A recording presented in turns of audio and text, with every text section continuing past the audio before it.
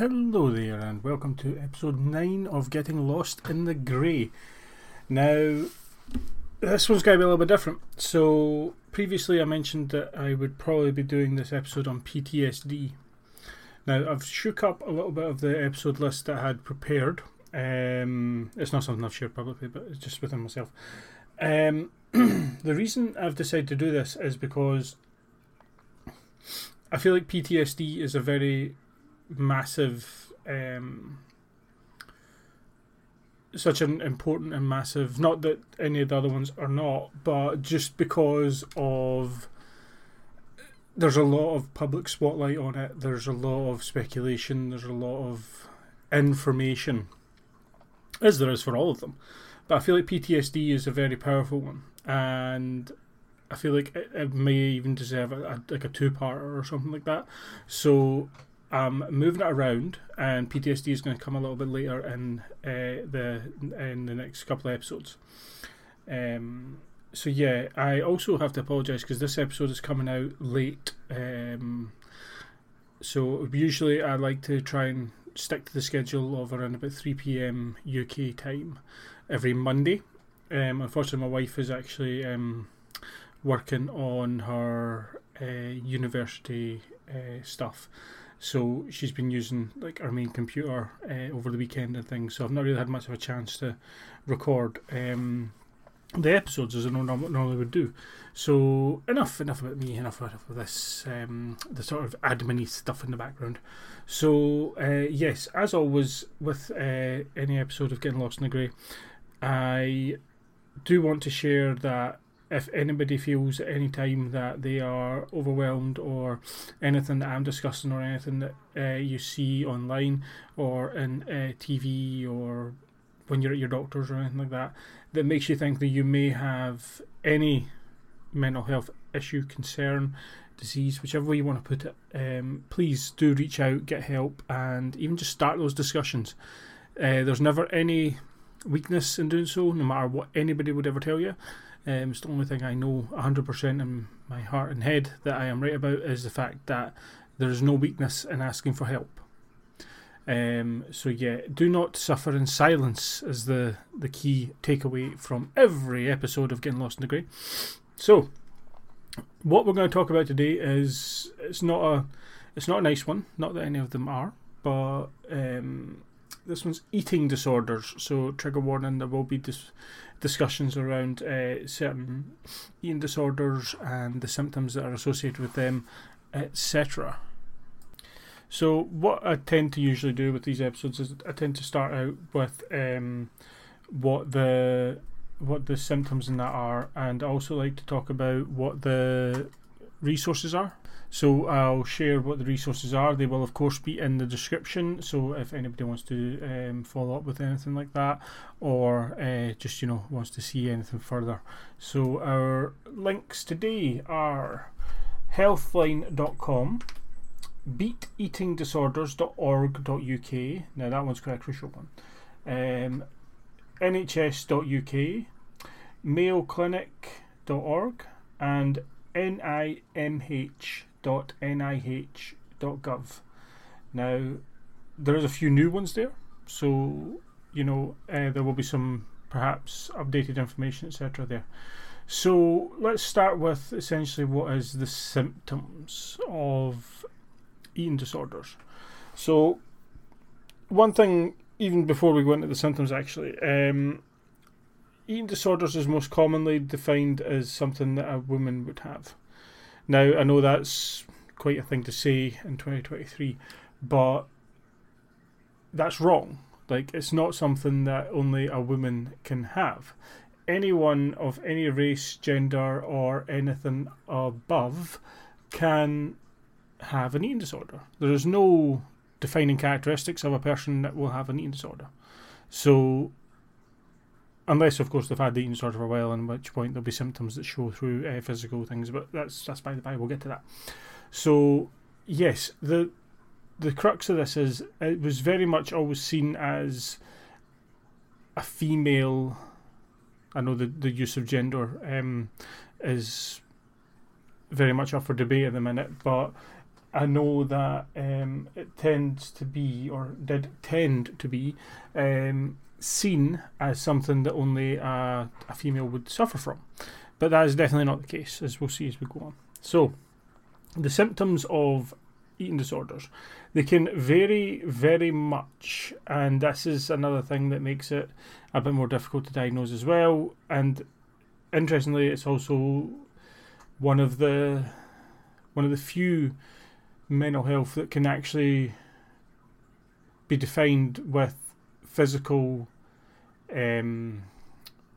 behaviours and physical symptoms, whereas a lot of the mental health ones that we've already discussed and others that we will, they tend to rely more on how people are feeling internally as opposed to how they may present physically. So yes, our first one on the list, which the way that because there's so many different eating disorders and the symptoms vary, it's better to actually think more about the sort of key eating disorders that are most commonly known and the associated symptoms with them. So first up is one of the most commonly known ones, which is anorexia. Now, it's also known as anorexia nervosa.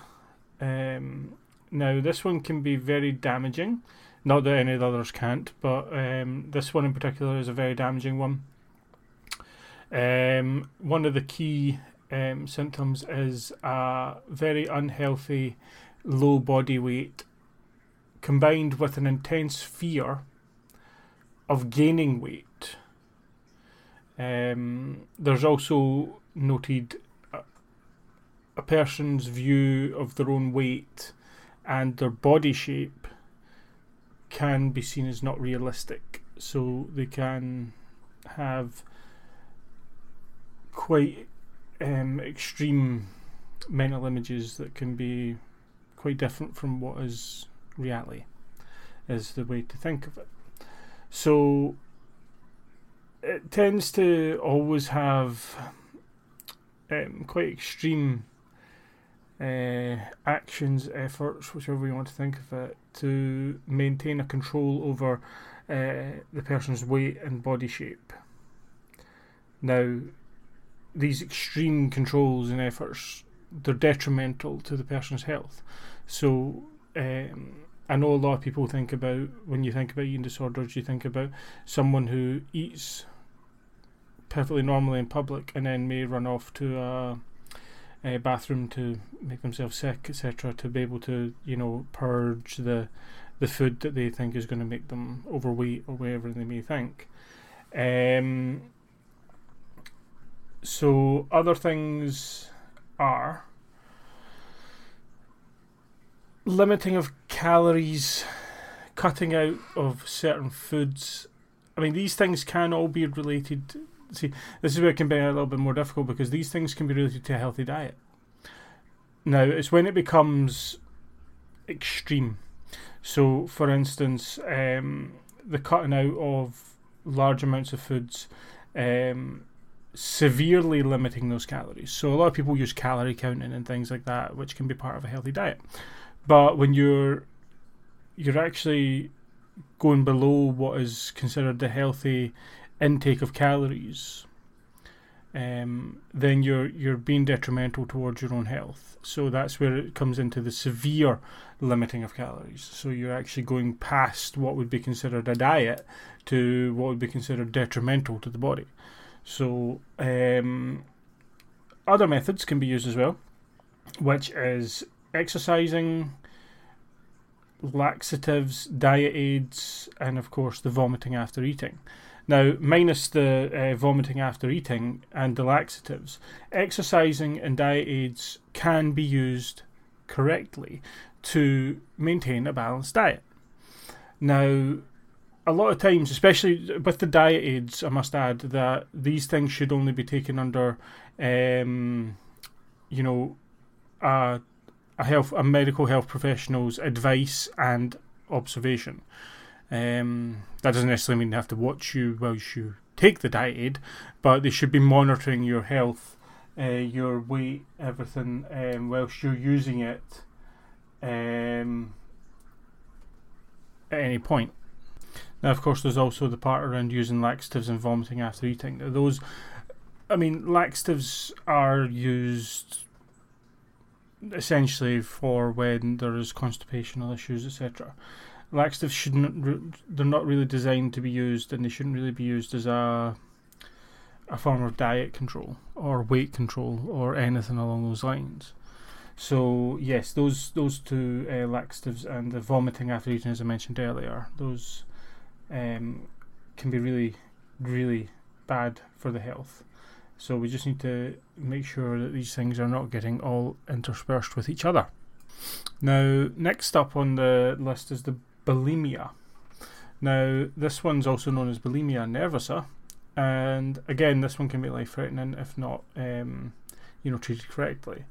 Now, this is where I think the part around eating normally and then purging, or maybe eating heavily, binge eating, and then purging that out afterwards. So this one is maybe where a lot of people commonly believe it to be the main one around your eating disorders and like the actual symptoms surrounding it, which is of course the binge eating and then purging of that, which is often through vomiting, over-exercising, not eating for a period of time, so just skipping meals, skipping just general food, laxatives again.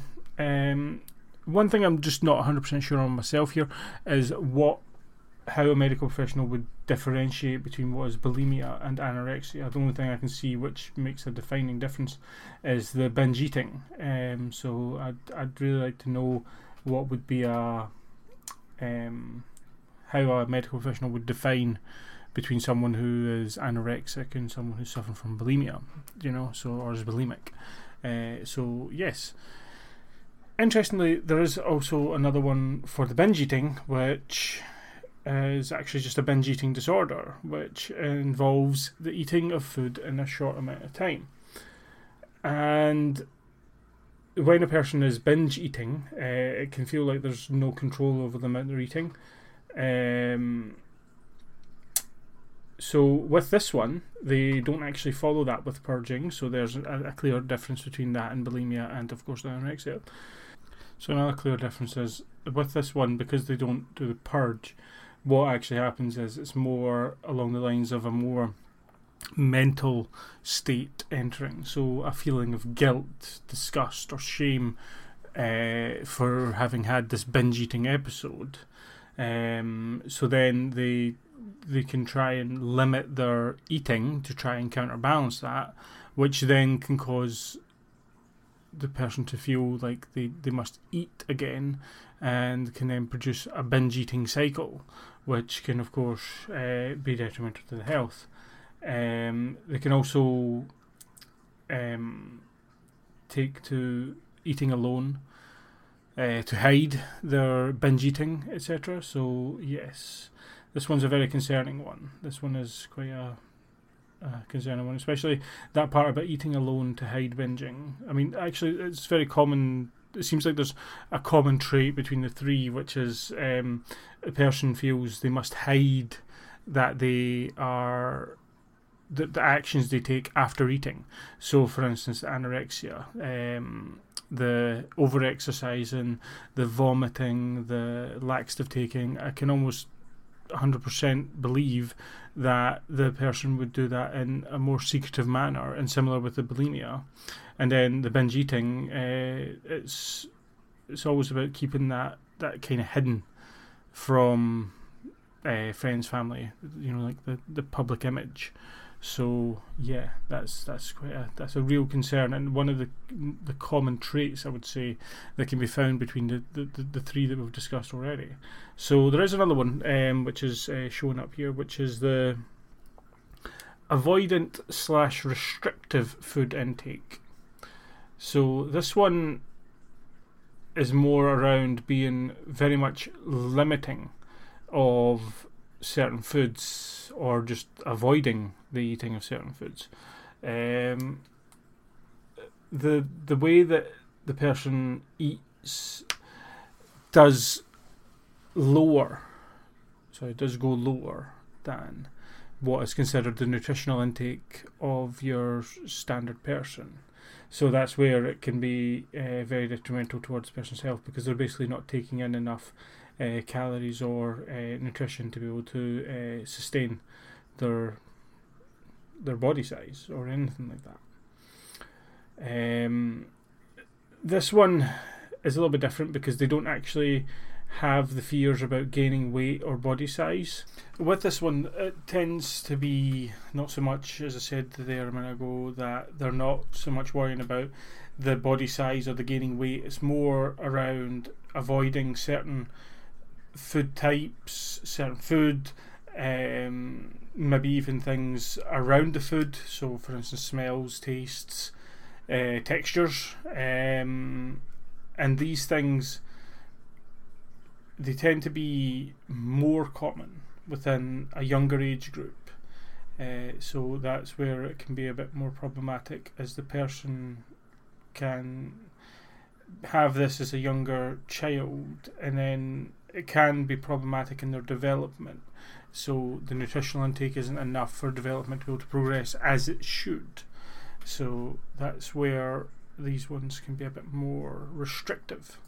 Now, there is another one that I came across, which is, I'm not 100% sure if I'm pronouncing it correctly, but it's either pica or pica, which is an eating disorder that revolves around the eating of things that are not food or not considered to be food, and don't provide any nutritional value to a person.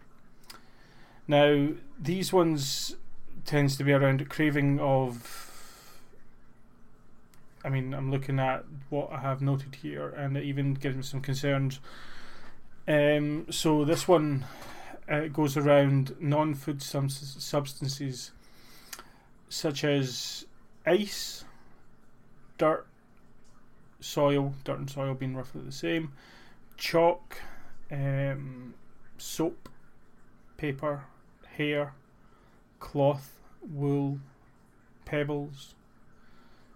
Quite a few definitely scary things I would think of, and this one does make me think a lot about, maybe it's more in children, but from what I can see, it can be in children, but it also seems to be able to be in adults as well. So yeah, that's quite concerning. I would be interested to know what other mental health could be connected with this, because I feel like there must be some connection with some others. And just reading through some of the notes here, it does actually present most frequently with individuals that can have conditions that have an impact on a person's daily functioning. So autism is named as one, and other mental health conditions such as schizophrenia, which I don't think we've covered that one yet. So yeah, that's definitely an interesting one. Certainly not one I'd heard of. So yeah, we'll be looking into that one a bit more in the future, I think. One thing I would like to do is maybe take these eating disorders and spread them into their standalone episodes as well, but that may be coming later episodes. One key thing that I found when I was doing some research on this part for the episode was referring to beateatingdisorders.org.uk. Now, one thing that, as I mentioned at the beginning of the episode, a lot of the mental health ones we've discussed previously and will do in the future, they tend to be around how people feel, versus, for instance, these eating disorders where they can have physical manifestations of symptoms. Now, I want to revisit that just because when I was reading through my notes, I seen that the beateatingdisorders.org.uk does mention that it is very important to remember that eating disorders are not all about food itself, but about feelings. The way the person treats food may make them more able to cope or may make them feel in control, though they may not be aware of the purpose of this behaviour. So, I want to think about that small paragraph sentence, whichever way you want to put it. Now, as I mentioned, there is a physical manifestation of symptoms, which can be quite clearly shown with the weight loss, the body shape change. But again, we have to come back to how people feel, and it's crucial to note this, because everything we do is related directly to how we feel. Now, many people may think that's not true, but it is. Everything is either a reactive or a proactive approach to how we feel. When we look at anxiety, we tend to look at it as we are being proactive. Maybe not. It sounds, when you say proactive, it sounds positive, but you know, your brain is being proactive and trying to make you avoid situations that make you anxious. So you develop the anxiety where you don't want to put yourself into a situation where you may feel anxious. Whereas with these eating disorders, it can be slightly proactive, slightly reactive, where you've got the way a person's feeling about their own body image or their weight, or as mentioned with the avoidant restrictive disorder, that the person is acting in a way that is either reactive or proactive towards food and what they are eating, or what they plan to eat, or how they're going to eat it, etc. So these things are all related directly to how we feel about everything. So yeah, this really, it was when I read through it, it really made me think a lot about all the mental health that I've discussed previously and all the ones we will in the future.